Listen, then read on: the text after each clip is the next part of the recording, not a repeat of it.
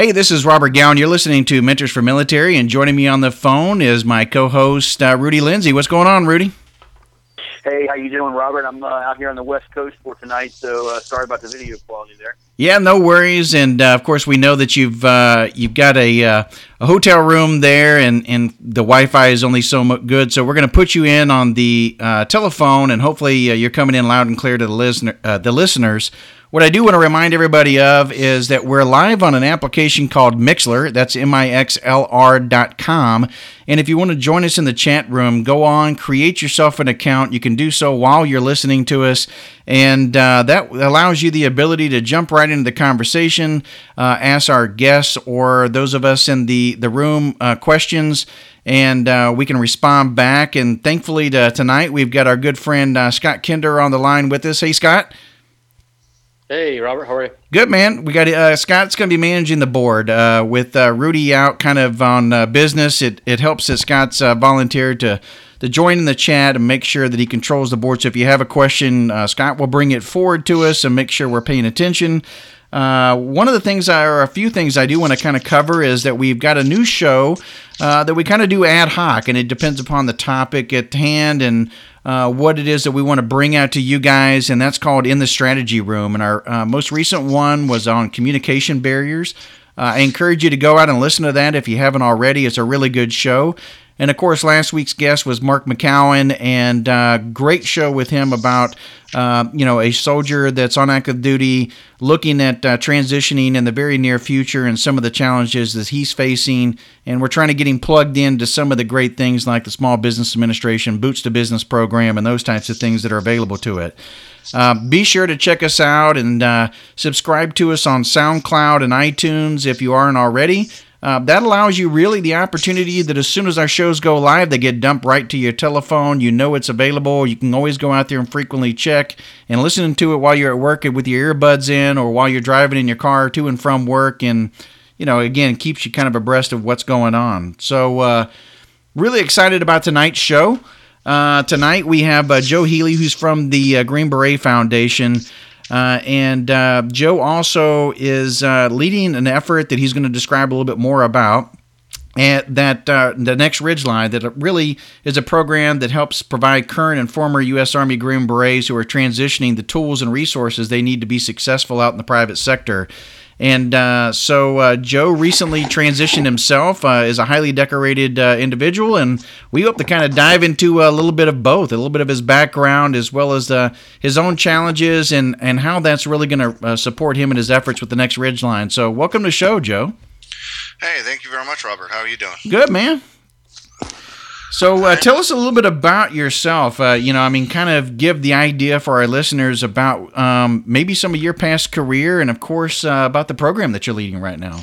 All right, awesome. Yeah, I've been in I just retired 1 August. I was in for almost 21 years. I medically retired. I had a C-spine fusion, so it was time for me to move on to my next Ridgeline.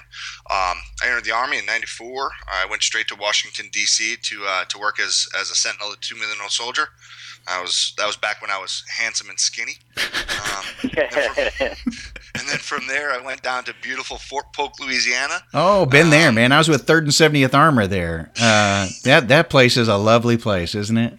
Well, I'm very, very thankful for going down to Fort Polk, Louisiana, because it was one of those things that, whoa, it's time to transition. This place is 80s. Yes, so I dropped a ROTC Green to Gold packet, and I went to Special Forces Assessment and Selection, and I got picked up for both, and luckily I made the right decision and went to go be a Green Beret. That place will do it to you, yeah. That was about 2000, October of 2000, and then shortly thereafter, January 2001, I started the Q course.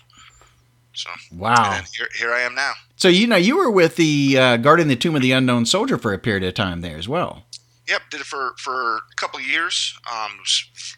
It was actually extremely rewarding because it's one of those jobs that every single day, every single walk, every single second of being out there, you had the feeling of actually partaking in something bigger than yourself. Right.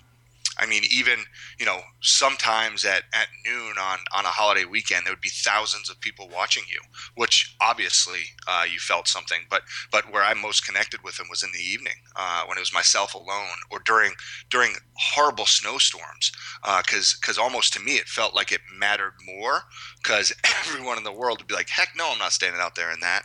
So it felt a little more selfless. Yeah, I could totally see that. It's bigger than you. It's been a trend here. Yeah. You guys always doing something more. Maybe a glutton for punishment, right? Yeah. Well, just so you know, Amy's joined us in the chat room. She wants to know how you maintain your perpetual level of awesomeness, Joe. Lot of Dapper Dan hair gel and sunglasses. I learned that from the Navy SEALs I worked with in my career.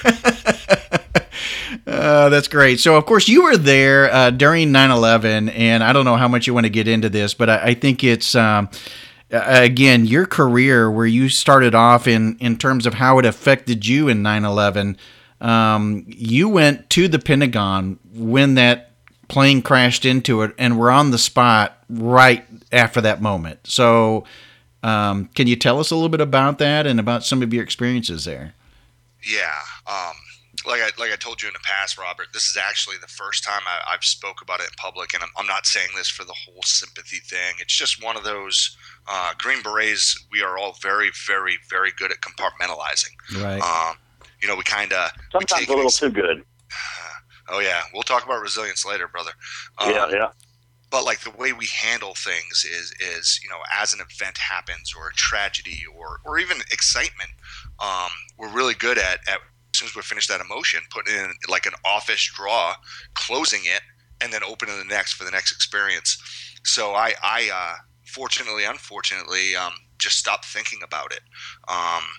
And it was one of those experiences, when it comes down to it, probably one of the most beneficial experiences, because hindsight, always 2020. I learned a lot about myself and our nation because of that. I guess, a brief synopsis of the day. Myself and John Hayduck, who was a 1st Battalion, a 1st Special Forces Group medic. He and I were finishing up the Special Forces Medical Sergeant's course, and he was at Fort Myer, right across the street from the Pentagon, and I was at Fort Belvoir in the ER, and it was such a weird day because I'm in the waiting room and watching the events of 9/11 happen, and then we get the report about the plane hitting the Pentagon, and everybody in the emergency room, it was insane, because somebody knew somebody that worked in the Pentagon, and everyone's first reaction was, oh my Lord, what do I do to help?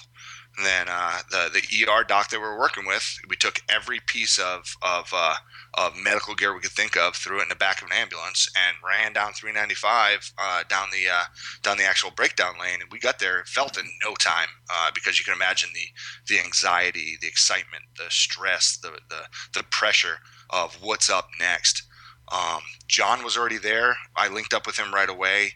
It was I guess one of the first real moments that I had that kind of made everything true is when I was trying to pass from like Pentagon City, for the people that understand the whole geographic breakdown of the area, trying to pass over from Pentagon City, jump over by where that little gas station used to be. We didn't know that they spun up those F-16s over at Andrews Air Force Base, and every time they did a sortie around, they did a circle around, we would hear the aircraft, and the report of the aircraft in Pennsylvania came out, and we thought it was the plane from Pennsylvania coming to get us again. Oh my gosh! So we'd all run over, but like a bunch of ants underneath the overpass. Anyway, so we finally made it up. It took probably about an hour or two post crash.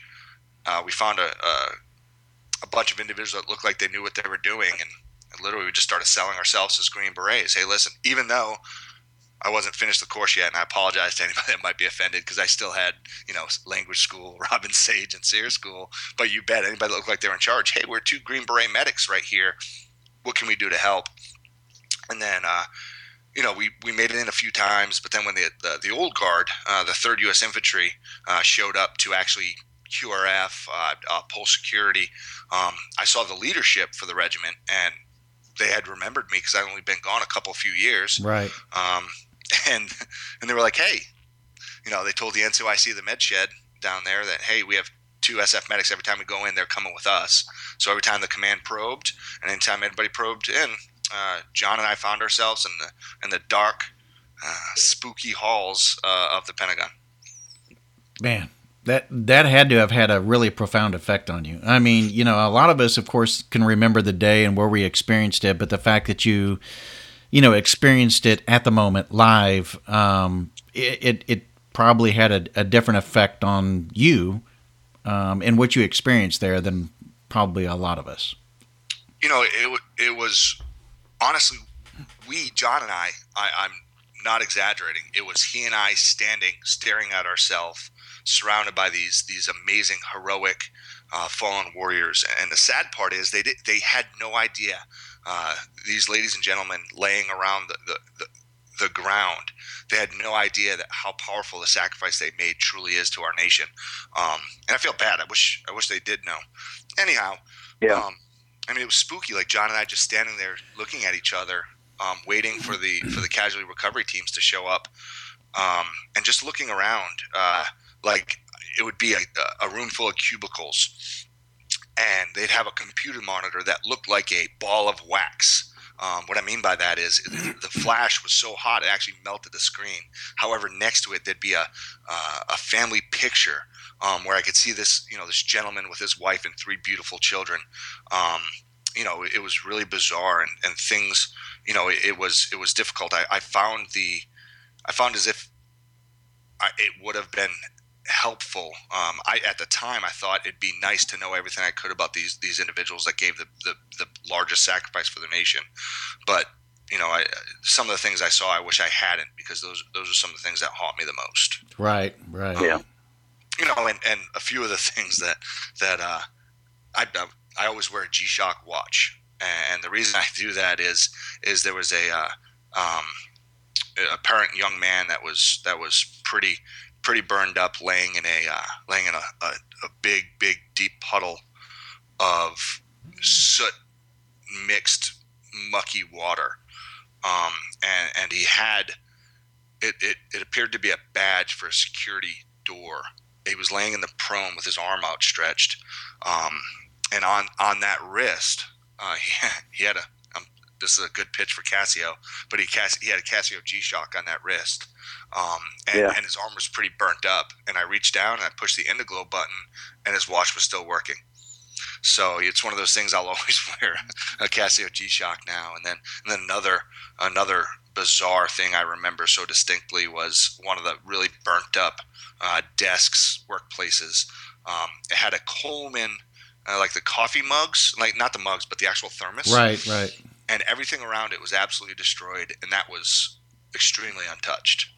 I actually, so it's weird. Everybody with time in combat, or in extremely stressful situations, it's that we have the old adage: the number one thing that destroys a great war story is a witness.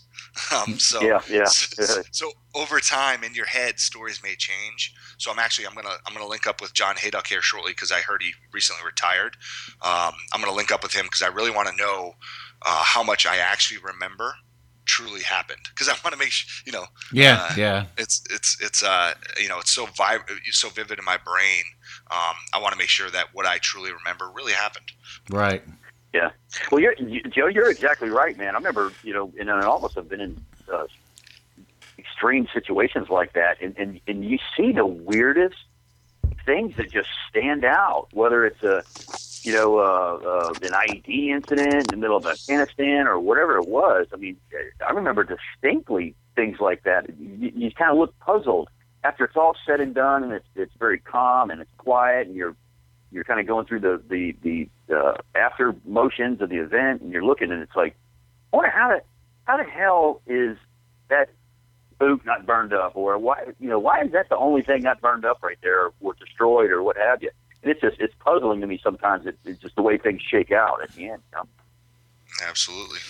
So, I mean, you had a passion for taking care of. I think that probably laid the foundation in a lot of different ways for your care and passion moving forward. Because I mean, you played a big part in Care Coalition and the care of soldiers, and I mean, I think it probably had a profound impact on you, and probably is a big reason why you have the passion you do with Next Ridgeline and trying to take that to its next level and making it a successful program for our special operators who are coming off active duty. Oh yeah, no, absolutely, and my passion is purely as for everyone that has served, as a Green Beret in United States Army Special Forces, and many service members that have served their country in Coast Guard, Navy, Air Force, Marines, is purely, to serve with the man to his left and right, or women. So it was, I kind of cheated. When I looked at getting out of the military, it was like, holy, what's coming on next for me? And working with the US SOCOM Care Coalition as an actual advocate for all the wounded, injured, ill special operations guys and gals, I got to know a large majority of all the not-for-profit benevolent organizations that take care of wounded, injured, ill special operation forces and conventional forces, and through that experience, I made a lot of great relationships with a lot of the organizations. So the Green Beret Foundation, Randy Nance, who's the director of programs and services, bumped into me and he was like, "Hey, I heard you're getting out soon. Do you have a plan yet?" And like 99% of Green Berets, no, I had no stinking clue what was coming up next. You're gonna hit the ground running, huh? So, and it was an easy transition for me. The Green Beret Foundation it's an absolutely wholesome, benevolent organization that takes care of all Green Berets and their family in transition. Yeah. And it's not just transition out of the military. It's taking a wounded, injured Green Beret and their family to assist them to transition to whatever the next challenge is, from the unfortunate inevitability of a very seriously injured guy missing a leg, helping the family realize that I realize you're going through a traumatic event right now, but I kind of understand. I haven't been there, but we will help you to let you know it's the new normal. And that's it was very nice to flow into the Green Beret Foundation, because they're a very grassroots organization. It's been around since about 2009. Staff Sergeant Aaron Anderson came up with the vision for the Green Beret Foundation, and started running. He made great relationships, great networking, and from what I understand, it started with $500 in the bank, and now it grew to this great organization that it directly affects and aids to the preparedness of an active duty Green Beret, and helps the state of mind for Green Berets that are separated. And now when I talk about preparedness, what I mean by that is me as a Green Beret, when I deployed for the last time from 2012 to 2013, it made me comfortable knowing that the Green Beret Foundation would be there for my family if something had happened to me. So it's one of those things like, when it comes down to deploying, we aren't very good at preparing ourselves or our families. So as I was getting on the plane, it's very nice to know that the Green Beret Foundation would have been there for myself, and luckily they didn't have to be there to help my family if something happened to myself. It's a very good organization. We've utilized about $7 million for like legitimate services, programs and services. That's everything from a family that is having a difficult time with procreation, with making babies due to injury or whatever. We do in vitro fertilization for that. We help pay for that. Well, individuals with severe TBI and wound healing, we pay for HBOT, which is a hyperbaric oxygen treatment. The the best thing about the program, about the Green Beret Foundation, is since conception, we've averaged at least 89% of each dollar donated going towards programs and services. And actually, in the past 2 years, it was 90%. The beautiful thing about the Green Beret Foundation is we've been focusing in the past up until the past couple years and actioning now. We've been purely focusing on the preparedness of a Green Beret family, assisting Gold Star spouses, the beautiful ladies that have lost their husbands in combat, helping a family transition into whatever their next requirement or need is. We're going to continue with that charter, but we've expanded our scope of practice, and we're starting to action this great program called the Next Ridgeline. And what the Next Ridgeline is, it's taking the challenges that every single Green Beret faces upon separation, transition from the military. That's not just retirement, medical retirement. That's the great individuals that serve their country very hard for 2, 3, 4, 5, 6 years. Everybody deserves the same amount of assistance during transition, and we've earned it. It's not an entitlement. It's an earning. So we're going to, as we transition to this new chapter, which is going to be our actual enduring, it's going to be our enduring chapter of the Green Beret Foundation. We're keeping the prior chapter, the prior charter going, and we're starting to realize we have to work fairly hard on recruiting partners, and that's just for resources, opportunities for our guys, and also funding, because we do not want to affect our initial charter as we open this next new branch. So I'm off my soapbox with that now. No, it's great. I think it's all really informative. So, I mean, I think it's important to point out, like you had mentioned, that this is an additive to what's currently going on within the Green Beret Foundation. And as I understand it, that this has been kind of a program that they've kind of, thought about or had their inactive in some ways for maybe even a couple years until someone like you came along with that type of passion to be able to apply to it to take it to the next level. And I think you're probably the right guy to be able to do that, to tell that story and be able to help that get off the ground. I mean, because you yourself transition. Well, honestly, I truly I cheated. And by that, I mean many ways. First, I just transitioned out of the military on 1 August. 2015. Just to be clear. Yes, 2015. I apologize. Right. Yeah, no worries. Yeah. And holy crap, did I gork it up. Man, I was a slightly educated guy. I helped hundreds of special operators transition out of the military at medical retirement. However, how in the world did I mess mine up? And it kind of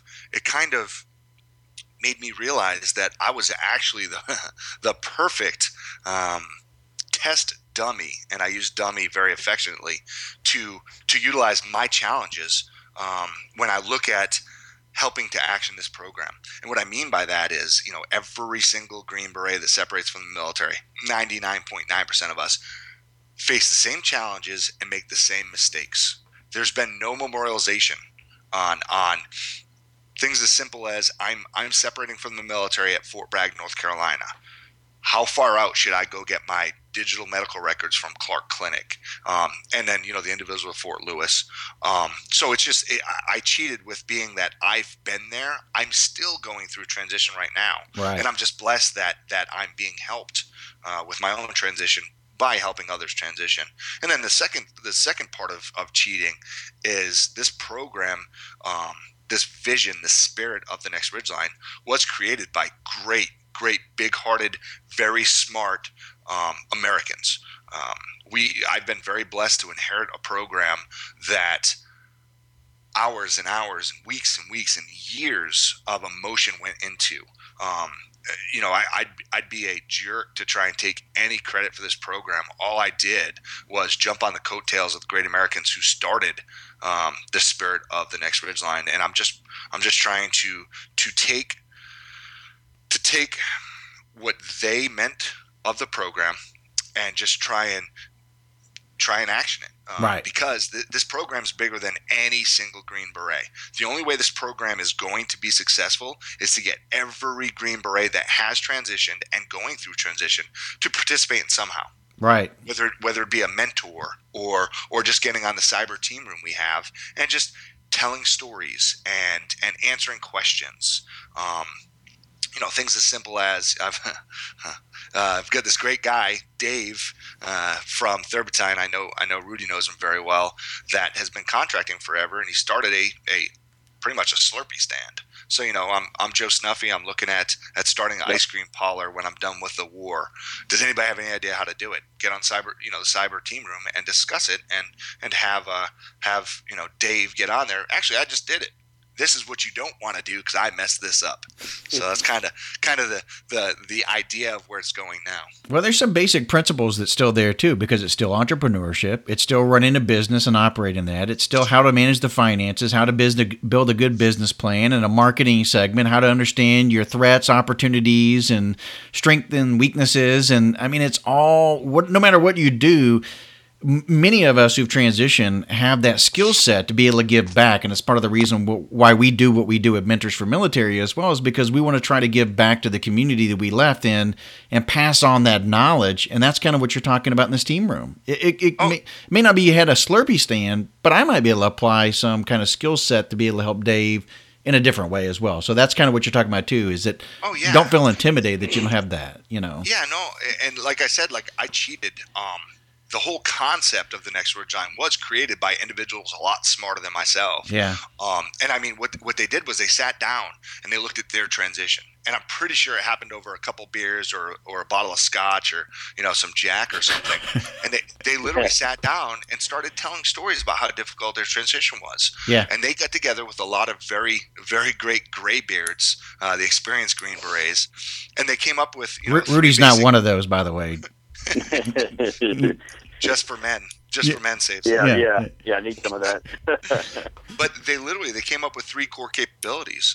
3 core capabilities that will assist a Green Beret at time of transition, and the first of which being communication. And communication is actually twofold and is a very difficult one because, those of us being the quiet professionals, 99% of us have a difficult time speaking of ourselves. So how do myself as a Green Beret in transition, how do I communicate my skill sets, my inherent intangibilities? How do I communicate how valuable I would be to a civilian? To a CEO at a Fortune 500 company, if I bump into them, at an event, if I bump into them at Starbucks, hey, I'm Joe Healey, I'm separating from the military, I'm a Green Beret, I can do this for your organization.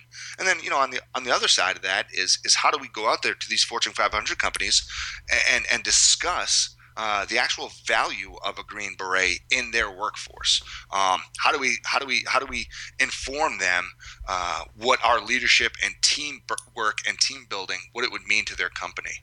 And then after communication, we have opportunities, and what that is getting out there and proactively and actively and reactively developing relationships with great opportunities. And that's anything from, like you mentioned, the Small Business Administration.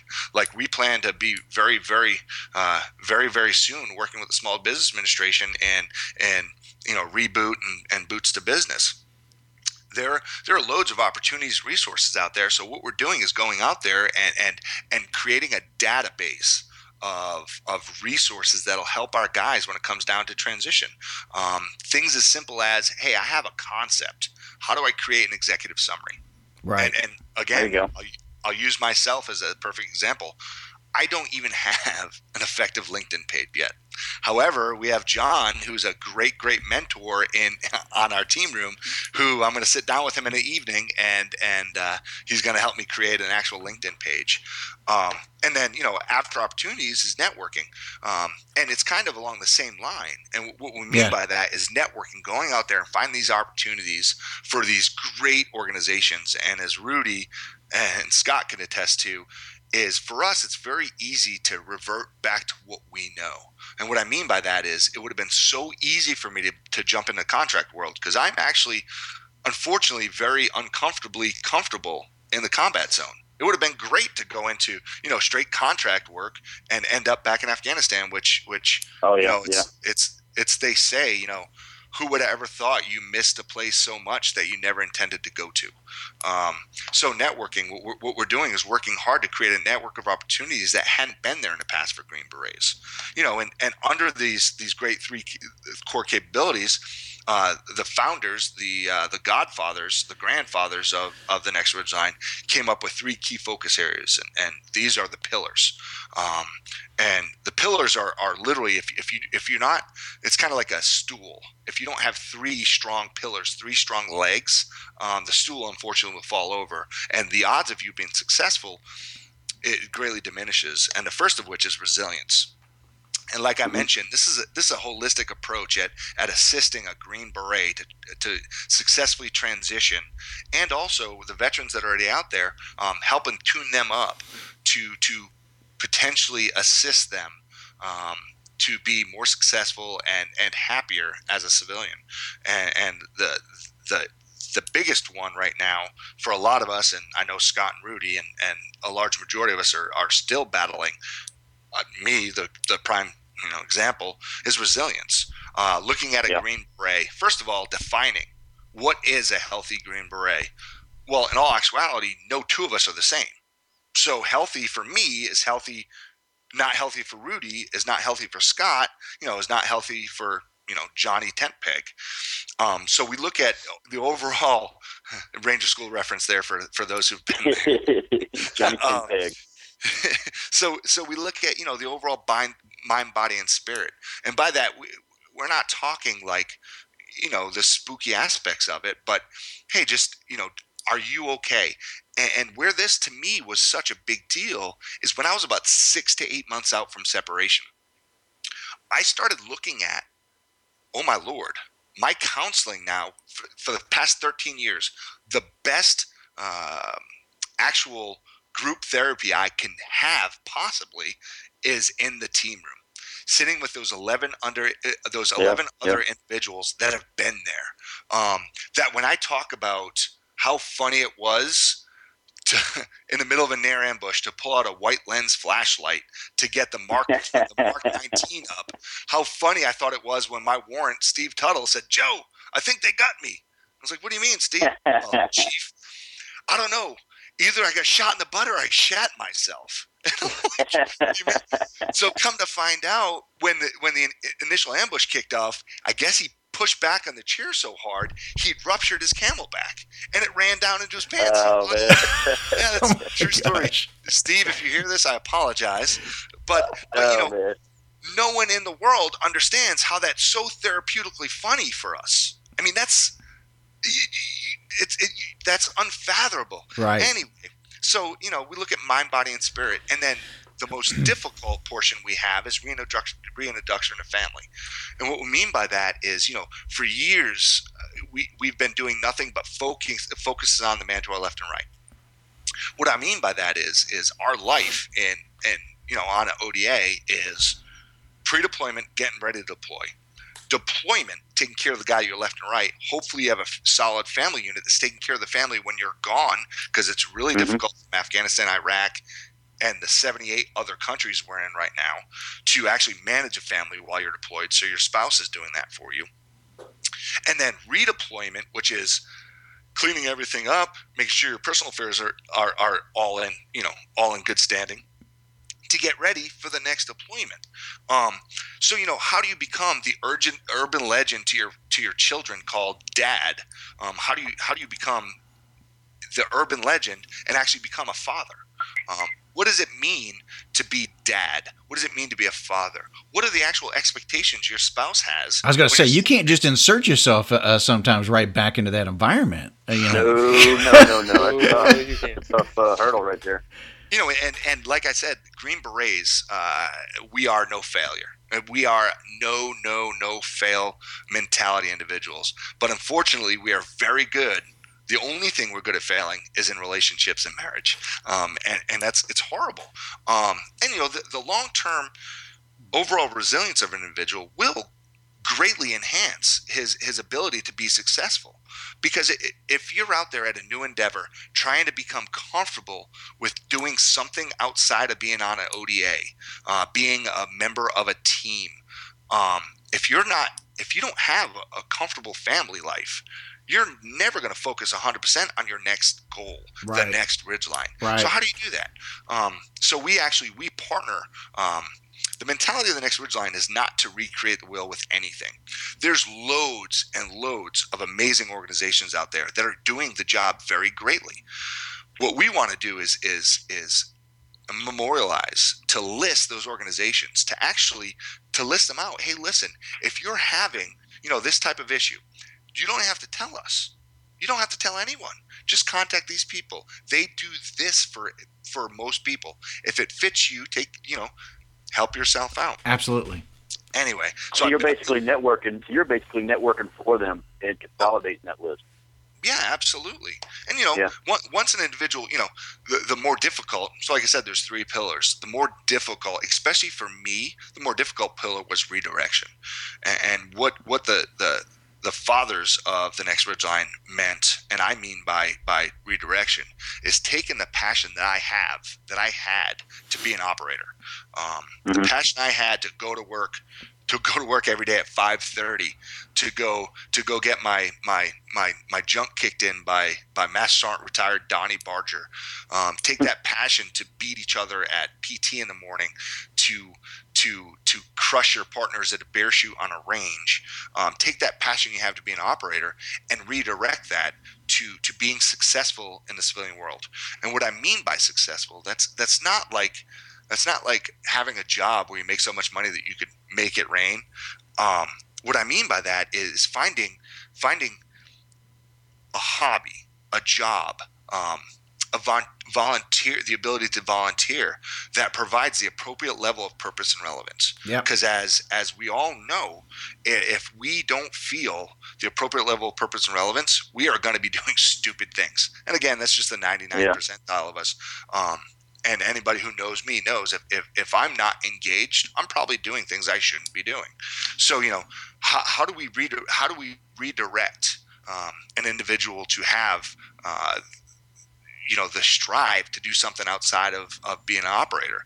And the way we decided, the way that we think, the way that speaking to others that we are helping is purely confidence. And what I mean by that is preparedness. As me, again, being the perfect model, I did 0 preparation before separation. I still don't have a LinkedIn page 6 months, 7 months later. So providing confidence through preparedness, and with that I mean, the resources, how to write a resume, the individuals that help you write a resume, take your military experience and put it on paper so a civilian understands what that is, how to conduct yourself in an interview, how do you dress for success, what is business casual, and through like the effective amount of preparedness, you have more confidence. And with confidence, you'll be able to take the leap to the next ridgeline from being an operator to whatever's next. And then, after an individual is as healthy as possible through mind, body, and spirit, and family reintegration, and, redirected, recalibrated, that's when we actually, we release them to the hounds. That's a reintegration. There you go. That's where we have the entrepreneurships. That's where we have, the corporate placement, education access. That's where we take a healthy, well-centered, redirected Green Beret, and that's where we connect them with that network of opportunities that hadn't been there in the past. And as you can imagine, this job, this mission is bigger than any single one of us. Right. Like I mentioned, it's not just us that are it's everyone in the regiment. But yeah, I'm very blessed. This is helping me in my transition. Every single day when I spend 8 to 10 to 12, 14 hours doing this job, every single second I'm doing it is helping me in my own transition. So No, and I think it helps you beyond that. And when you say transition, I think it becomes, again, greater than you. You start thinking about how you're helping somebody else, and it's helping you from a mental standpoint, how you, get back into society yourself. And that's kind of what you're talking about. But, I want to get back to, before we get to the pillars, you hit on some key points. We talked about communication in the Strategy Room podcast that we put together. And we talked about the purpose and finding your passion and all that kind of stuff with Judy. But you hit on something that I think that's also key, and that is you have to have the ability to demonstrate what you know and to add how you're going to add that value back to the organization. So it's always going to be, no matter what you do, what's in it for them. Not you. What's in it for them. And you've got to have that ability to paint that picture in that resume, in your interview, and the purpose in your going, and drive that so that you're showing how it's going to add value back to that organization. And you mentioned value several times before you got into the pillars, and I think that's a key piece of it. Well, you're absolutely right, and we have a great. There's loads of Green Berets that separated from the military that are very successful in the business world. So we already have a database, and we're partnering with Military for Mentors also. There are loads of great individuals that have been there before that even if they haven't transitioned out of the military, but they've gone from high school to straight to the business world, or high school to college to the business world, they've made the same mistakes. Yeah. So how do we leverage? How do you mitigate that experience? Yeah, exactly. It's the best way to go about doing it is a lot of the very successful businessmen out there took a lot more than the first time to be successful. There are Absolutely. a lot of guys, Absolutely. as you know, Robert, Yeah. that have failed many times before they were successful. Absolutely. How do we memorialize that? How do we help? And some of it is managing realistic expectations. That's right. Yeah, absolutely. And Scott wrote on this in a blog that he put actually on after their last in the Strategy Room, or right before that, I'm sorry, where he talked about the challenges that you have, and sometimes you got to have a reality check. You got to be hit upside the head and go, you know what? That ice cream parlor, on wheels that you're thinking about may not be the greatest idea, and although you think it's going to make you millions of dollars or be able to offset some of the costs that you're looking, you may fail. Do you realize that? You may sink $50,000 that just goes down a drain quick, Well, Robert, I love what Joe is saying, because not only is he highlighting the necessity of a repository of information, right? But that repository in a resource like the Next Ridgeline, that gives you that community of trusted individuals that have the same mentality and the same backgrounds and the same skill sets that you do. That gives them the ability to look you in the face, virtually or person to person, and say, bad idea. And, it's not a business advisor, it's not a banker, it's not your wife, it's a trusted teammate. And that, sadly, our pride gets in the way too often. So having this repository it's going to be an amazing resource for If you everybody. could create kind of a Shark Tank for, military, that would be the ideal situation. I mean, if you had the ability where people could come in and go, hey, this is my idea. Well, you know what? You're missing these key elements. Or if your whole mission is that you're going to take 10% of the total marketplace and that's how you're going to make money, you're not going to be successful. So it's like you said, understanding those individuals, what makes them tick, and the ability then to help them from a business sense, and having blazed that trail to be able to give back and share those ideas. Well, you are both right on track, and Scott, you hit it very close. I mean, you hit it spot on the head of the nail. It's really funny because a lot of and I hate to use the old adage, and I know Amy Sanchez is going to laugh about this. driving with your spouse, and you're lost as all get up.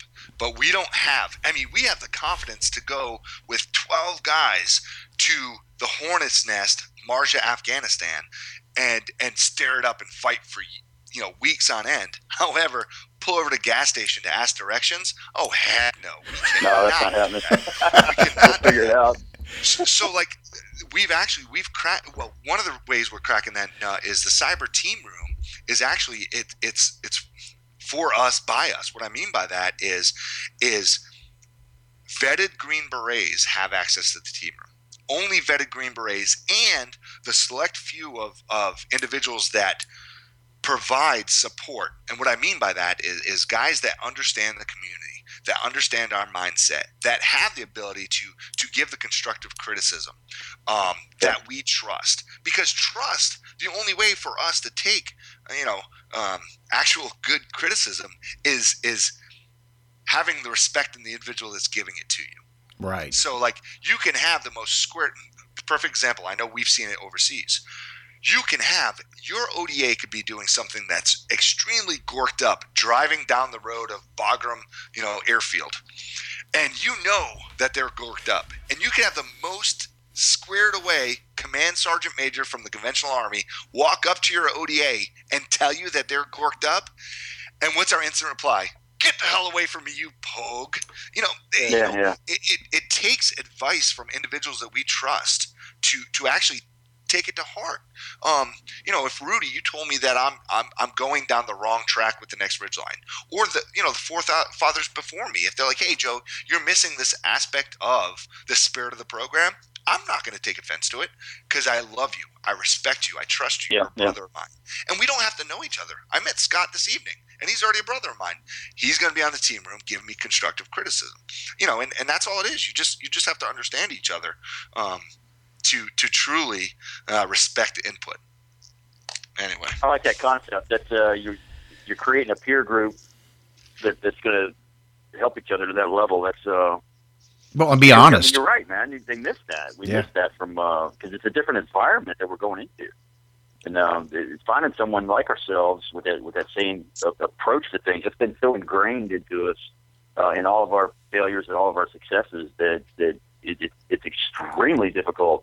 But if you can bridge that gap between those two worlds, that's the right way to do it. And to get back on resilience, I mean, that's going to be huge. So we have a forum already. So for the individuals that aren't on the cyber team room for the Next Ridgeline, I want you to email. It's Next Ridgeline, common spelling, Next Ridgeline at greenberetfoundation.org. And just say, hey, I'm Johnny, Johnny Tentpeg from, 1st Battalion, 3rd Special Forces Group. I'd like access to the team room. If we don't know you, or if somebody we know doesn't know you, we may ask you to send an ORB, ERB, which is, or DD-214 to make sure you actually are an 18 series, a Green Beret. So we trust you. What was that again, buddy? It's Next Ridgeline. Yep. It's as one word at greenberetfoundation.org. And simply just, hey, I'm Joe Healey. I served with 1st Battalion, 3rd Special Forces Group. And the more individuals, when you get on there, you'll see we have some very interesting conversations already going. And I'll put a plug out to my buddy Dave Marshall, who is a very passionate, big-hearted individual, and you'll laugh at some of his resilience forums that he began because he cusses like a sailor in it. But you'll see it's literally somebody put on there a few days ago, hey, how do I start a 501c3? And what we have the forum on there, so anybody who has an idea how to do it can answer the question. And if not, they'll give, hey, look at this individual, he knows what's going on. And that's just the basic start of it. Just pure energizing, creating conversations for us to help each other. And then while that's the backside, that's the Green Berets giving back to the program. And then the GBF staff, the Next Ridgeline staff, is populating. It's a shame. So the team room is probably only almost 4 weeks old now. We have so many amazing resources, opportunities, and people and mentors that want to help. There's not enough time in the day to post it on there. So we're working as quickly as possible to populate the team room with the valuable content. So each time you log on to the team room, it'll be a different experience because there'll be new resources, new conversations. What we're doing with the team room is it's ours. It's our team room. We're partnering with, the SF Brothers on Facebook, and all the other great organizations.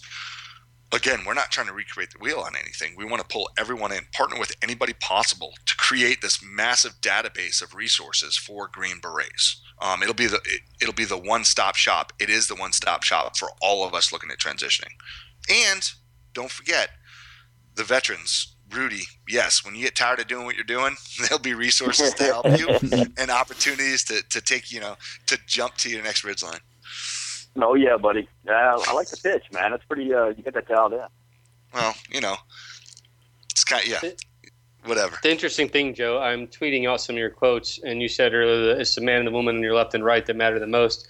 And even here in Australia, my friend James Holmes, who's a prior Australian military, is hitting me up in direct messages and saying, the same thing. It's so just to revalidate what where your mind is. It's not just U.S. or Green Berets only. This is international, and you're speaking to a larger audience that they get it and appreciate what you're saying.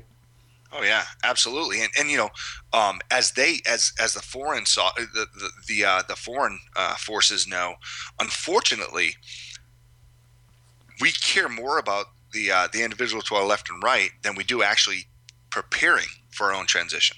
And it's one of a large majority of us, it slaps us in the face. Like the Army says, hey, thank you very much for your 20 years of service, your 15 years of service, your 31 years of service. It's time for you to get out. And a large majority of us, we're more worried about taking care of the man or woman to our left and right. And we don't care about, not that we don't care about, we don't take care of ourselves and our families. Right. And that's one of the things that we're doing right now is we're creating checklists. So any Green Beret get on the team room, and we're creating checklists. So if you're, 3 years out from separation, look at creating or transferring your credits over towards an actual degree. Like myself, I'm an 18 Delta. I'm a few credits short for having a bachelor's in science in whatever medical. I haven't transferred any of my credits yet. I am definitely a failure when it comes to, and I use that word affectionately, but I mean, I'm learning about transition as I'm helping others transition. So, when I'm finished, whenever my mission is complete here with the Green Beret Foundation, I will finally be an effectively, efficiently transitioned Green Beret. So, I just want to make sure that we don't make the same mistakes others have. Well, I think in order to do that, it's going to take a lot of effort in terms of getting ahead of it. So, I mean, you've got a plan like you're talking about in 3 years or 5 years. It almost goes more to that. So maybe I think where a lot of cases, in my opinion, the military kind of misses the boat is they don't realize that the transition begins the day they enter the military, because you never know when that day may come, to your point. Yeah. It could happen from a medical standpoint, or it could happen as a planned event that you decide after your first term enlistment, second term, 20 years, whatever, that you're going to go ahead and get out. The thing is that you typically don't think about it. So if you do think about it, it is part of the plan. It is something that you're working on. And we get back to counseling individuals along their career path to say there is going to be an end date because, oh, by the way, we all transition one day. Everybody does. Well, one of the big things that we're working at doing with the Green Beret Foundation is actually starting to get earlier participation with the actual force. Because you think about it, like, any program, any fraternity, anything, the best way to get it to endure is institutional memory. So get the younger individuals as they graduate the Q course, get them enrolled in the Green Beret Foundation. So that way, when something happens, when somebody clicks on the request support link on the greenberetfoundation.org webpage, it's a lot easier because they're already in contact with the Green Beret Foundation. So the team room, it's not just for those individuals that are 24 months out from separation or have already separated. Right. It's for those young guys because they're some of our great partners. Wake Forest. They're actually we've been in communication. They're looking at standing up an executive MBA program for Green Berets. Right. And their concept initially, free of cost. Wow. So, like... Wow, pretty interesting. Oh, there's loads. George Washington University, they're looking at standing up a PA program. They have this amazing, I believe it's some sort of, and I apologize for my ignorance for whoever's actually educated on the program, but it's like a hospital management or emergency medicine management undergraduate, which rolls easily into the PA program that they're in the middle of standing up right now. There are a lot of successful physician assistance programs and med school programs that are looking for 18 deltas because of our clinical experience, our medical background, our leadership, our ability to operate under stressful situations. It's almost, I mean, as long as you get through the didactic, written test portion of it, not a single Green Beret would fail the actual hands-on portion of it. Well, there's another key piece of this too, and that is that if you actually look at the health insurance industry, the actual family practice physicians are a dying breed. So if you have these individuals that are coming off, and especially in trauma situations like 18 deltas, I can certainly see how that, you can have one physician as the managing physician, and you can have a dozen or so, whatever is required by the their association to have as PAs underneath them, being able to work and manage and triage a lot of the simple symptoms or things that need to happen, or even beyond that. But you know what I'm stating, what they can within their capabilities. That may be the next future of where it needs to go. I can see that as a great handshake. Well, and speaking from experience, every time I've got 9 deployments, 6 to Afghanistan, and each time I was running my own clinic, which was very valuable because it creates access and placement for the local population to come on, and we take care of the population. They understand that we're actually there to take care of them, and not there. We're not, Green Berets. We're choir professionals. Our job description is not to kick down doors. Our job description, force multipliers. You look at the tenets of what the quiet professionals are. The clinic is the best way to get in there. So anyway, with that, I mean, myself, I was pretty senior. I knew a lot of things. However, I knew how to pick the phone up. What I would do is I'd go through, somebody would come in with, we'll talk about dermatology, which is spooky for all, 18 Deltas, Green Beret, Special Forces, medical sergeants. They'd come in with rash X. I would come up with a list of 3 or 4 differential diagnoses, and you bet your behind, I'd call my battalion surgeon, it's his med license I'd speak to. Hey, sir, I'm not really comfortable with this. This is what I'm thinking. What do you think? And you're right on track with this. Think that. So telemedicine, we're already subject matter experts on that. Another field, I was approached by a hiring agent for one of the top 3 pharmaceutical companies. They're looking for pharmaceutical reps. So Green Berets, we could talk to pretty much anybody. And the Special Forces medical sergeants, they're already educated on medical terminology, how to operate in hospitals, how to conduct yourself around doctors. They're trying to hire us right now. And that's without really going through the pillars. That's a job you can do and then work through the pillars of the Next Ridgeline. So, I mean, if you get back to what we were talking about, too, just a moment ago about getting it ingrained into the system from a very early point. In other words, okay, guys, here's, you're getting ready to earn the long tab and everything else, but a part of that is being a part of something that's bigger than ourselves in a family, and by that I mean you need to go register here so that you can then have mentors that can help you throughout your career, when you do separate, all of those things, because I think there's more, again, that the Next Ridgeline does in terms of just transition, like you mentioned. It is a mentorship throughout your career as well. I mean, you're absolutely right. I mean, professional development. Yes. Hey, listen, I'm thinking about going to this school. What do you think about that? I mean, that's more the 300-meter target, but that's absolutely what's going to happen, because we want the Next Ridgeline to be a tool for all the regiment. And what we mean by that is a forum for everyone to discuss. Hey, I'm looking at maybe in 20 years from now, starting at company X in geographic area X. What school should I do to best prepare myself? I think that is the best way to go about using this for long term, because this is going to be the legacy program of the Green Beret Foundation, and the application is endless. Yeah, absolutely. Yeah. Joe, have you guys talked to? Are you guys tied in with the SF Command? Yes. Okay, good. We with that we just took on to the board of directors Command Sergeant Major retired Brian Edwards. Yep. So we're pretty tied in with the command, and we are we're looking at trying to get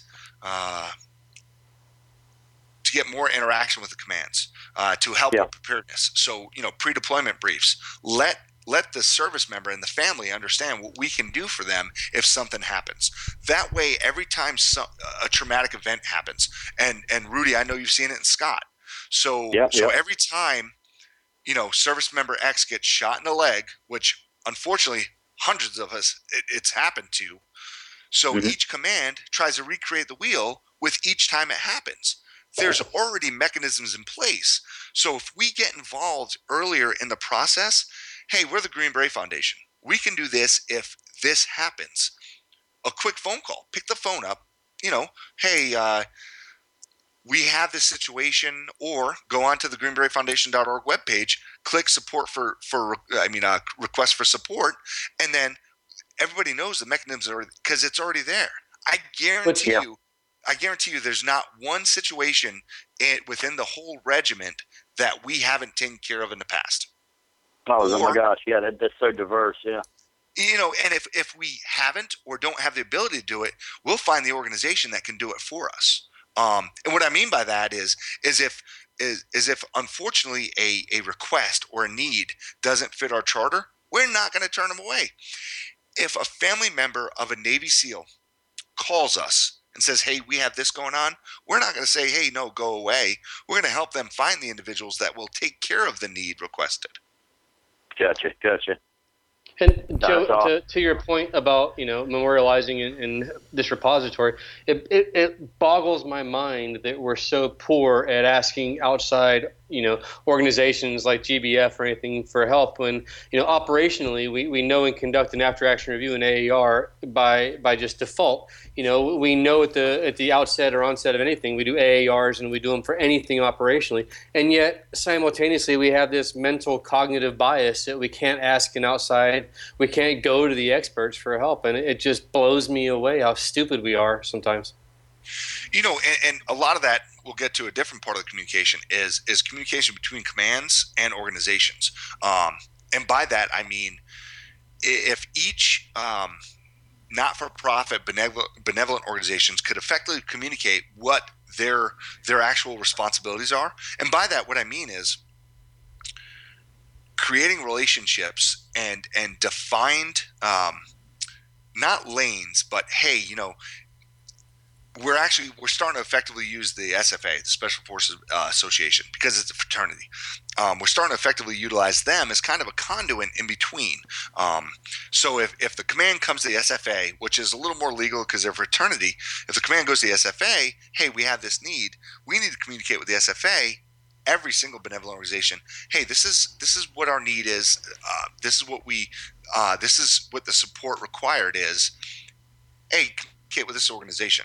Now, the Green Beret Foundation, we're kind of cheating again. So Jennifer Piquette, who is our executive director, she's been around since the conception of the program, conception of the foundation. She's actually a great spouse. Her husband, Roland Piquette, was a medic in 1st Battalion 3rd Group, Alpha Company 1st Battalion 3rd Group, and he hit an IED in Gereshk, the Helmand province of Afghanistan, lost both his legs. So Jennifer Piquette has been there. She understands. That's almost. She's walked that road, yeah. That's a pretty bad situation. So when she started helping us, what I mean by us is the regiment, she started helping us develop the best way to take care of family members and Green Berets, because she's been there. And, it's an extreme success story because Roland Piquette, has his own business. He's been through PA school. He's an emergency medicine physician's assistant in San Antonio, Texas. He actually, a bilateral leg amputee, he pulls duties as an emergency medicine physician. So, I mean, that's an extreme success story. We, like I said, we cheat because also our programs. So Jenny worked at at the Care Coalition also, but Randy Nance, who is our director of programs and services, he worked at the US SOCOM Care Coalition as the liaison between all the benevolent organizations, and then myself as one of the. I was the NCOIC for the Mid Atlantic, which I took care of. Every wounded, injured, or Green Beret for every organization in the Mid-Atlantic, including MARSOC, Navy SEALs, Fort Bragg, Fort Campbell. So you can imagine the amount of. So we kind of cheat as the Green Beret Foundation because we understand the mission. Because Jenny Paquette, who worked with us at the Care Coalition, Randy Nance, who worked with us at the Care Coalition, and then myself. So we kind of understand how it really works. So we're actually a good first place to go to when it. So if you're Charlie Company, 2nd Battalion, 3rd Special Forces Group Commander, and you have something crazy happen, we're not a bad first place to go because we know a lot of what's going on out there, a lot of the resources, a lot of the benevolent organizations that can help you get through your need. So let's talk about, because I definitely want to give back and make sure people know how to get engaged, especially those who are special forces, get engaged into the Next Ridgeline, understand what it is that you do. And so kind of in a summary, we've been talking about things in ways in which the Next Ridgeline supports by the 3 pillars in terms of communication, and of course going into the team room by Next Ridgeline at greenberetfoundation.org and getting signed up or getting validated to get into the team room and get in that side of it. Is there anything else any person, SF on active duty right now or a veteran needs to do in order to, again, get linked up with you? I want to make sure that we do include that as part of it. Well, actually, so the Oasis Group, which is a great organization, what the Oasis Group is, literally, it was started by John Arizami, who was a 18 Zulu, which is a special forces, either team sergeant or sergeant major, but he used to be 18 Delta. He created the organization. What the Oasis Group is they have a amazing pool of VA experts. So what I mean by it's the Veterans Administration experts. So they're the adjudicators. They're the individuals that receive veterans benefit claims. And so they travel to every single SOF duty station. They're actually going to Hawaii on, I believe, March 29th. We were up at Fort Lewis a few weeks ago. So we travel to each of the installations that have a conglomerate of special operations guys. And I travel with them to anyone that there's Army Special Operation Forces too. And that's a good way to get in touch with us also is participate into this great organization that helps you effectively transition through your VA side of the house, which is the Oasis Group. So we're there at each one of their briefings, and we provide a good briefing. Trying to think other ways. Did that kind of answer your No, that does. I mean, Robert? I think, somebody gave me advice a long time ago as well as that, and I was still in the military, which was, a good veteran never goes on sick call, but a good soldier never goes on sick call, but a good veteran does. And basically what it means is make sure that you document everything. So when it does come that time frame, you're talking about the Veterans Administration. They're great assistants in that area, and we all have things that were caused during our military career. They can help you evaluate that. So those are really key pieces as well. Honestly, on that note, I could truly say a lot of the stigma that used to be there. So if you're out road marching and you really twist your ankle, going to sick call to get treated, that's not at all. It's not going to count against you. Things as simple as a twisted ankle, document that stuff. Go if you're out there, if you're active duty right now, or reserves or National Guard, and you're getting beat up on things, go get it documented. Yeah.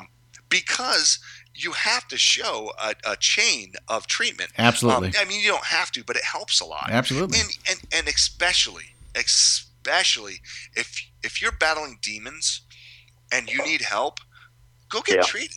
Because if you truly want to stay around to serve your country, being healthy will afford you the ability to serve your country for longer. So if you're battling demons, go talk to somebody, because truly the stigma of, hey, listen, I'm not able to sleep without having a fifth of Jack at night. It's not there anymore. Go seek professional help, because again, if you're not healthy, you can't take care of your country forever. It's going to catch up to you. Yeah. And in the next life, you can't take care of your family or your kids or yourself. Just keep spiraling out of control. Unless you believe in reincarnation. Yeah, I get it. You only got one life to live. Well, Joe, I really appreciate you coming on the show. We're going to have you back in the future, and I mean that, because this time has gone by so quickly. But I appreciate you bringing to us the information about Next Ridgeline, how people can get engaged and involved, the great programs that the Green Beret Foundation are putting on to support our quiet professionals. And that means that, like you mentioned, more than just the individual, but it's really a family environment that takes care of their spouses and family members, and truly wants to embrace that. Appreciate all the information that we have received tonight about that program and the great organization. So with that, we're going to go ahead and close it out, and we appreciate all of our listeners, of course, joining us on the show and coming into the chat room and being a part of that as well. And we'll look forward to seeing you guys again this time. Well, let's see. Next week, I take that back. We're probably not going to do a show Sunday night. We may end up moving it to Monday night because of the Super Bowl. Forgot about that program that's going to be on. And so we'll end up putting more information out about that as soon as it becomes available. Again, on behalf of Joe, Scott, Rudy, appreciate all of you guys being a part of this, and we'll see you again in a week.